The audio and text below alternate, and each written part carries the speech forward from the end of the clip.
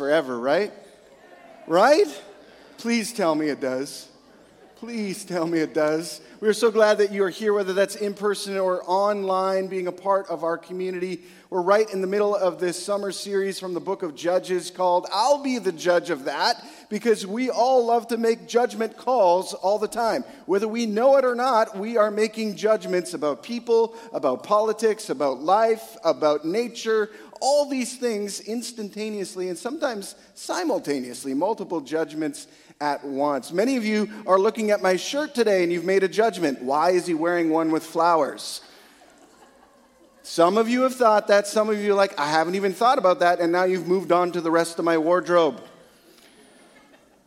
Here's what happens on our Sundays here at Sea Road through the summer. We call them Sunday Fun Days in our Next Gen world. Our kids have these themes weekly that they participate in. One time it was dress up like your favorite Disney character. Another time it's something else. This week it's all about Luau Sunday. Because we're all pretending that we're going to Hawaii. We're not, though. But we can pretend that we're going. And so I'm participating by wearing my luau shirt. And some of you unintentionally participated. I see my friend Norm also wore his luau shirt today. He had no idea it was Luau Sunday.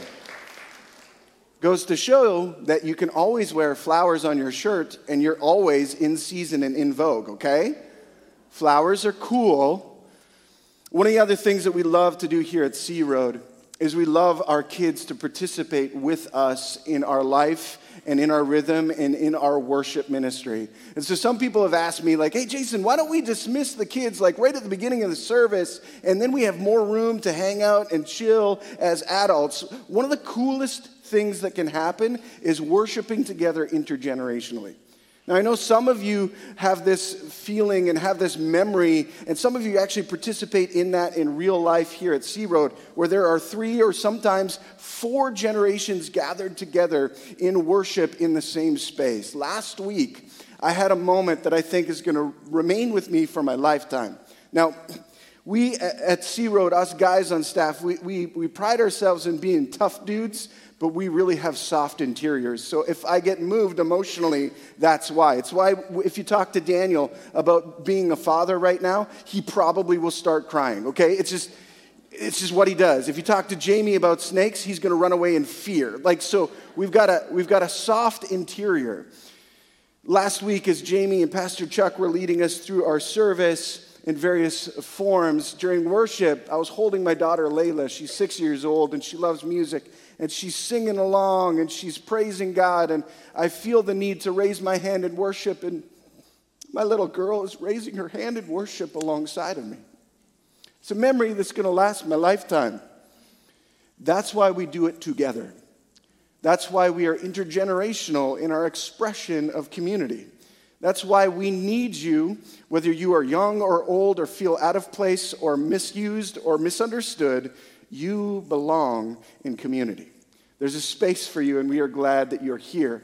Now, the challenge sometimes is that we stand out when we're in community. Like when you're a parent of young children, and your young children are very vocal. At the most inopportune times, it's a challenge. I've been on the airplane, and kids are like, I have to use the bathroom, except they're using other words to describe what they're about to do in the moment, right? And they yell it at the top of their lungs, or they tell the family secret to the public, right? They've done that before. Or you show up in a church service and your child is the one that's making all the joyful noise.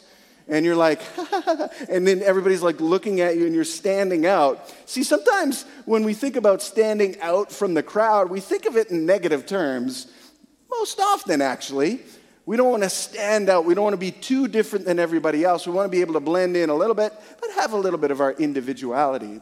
We're going to learn today from a story of the one and only female judge from the book of Judges. Her name is Deborah. We're going to learn a little bit about what does it mean to stand out and why that's actually a good thing and not something that we should be afraid of.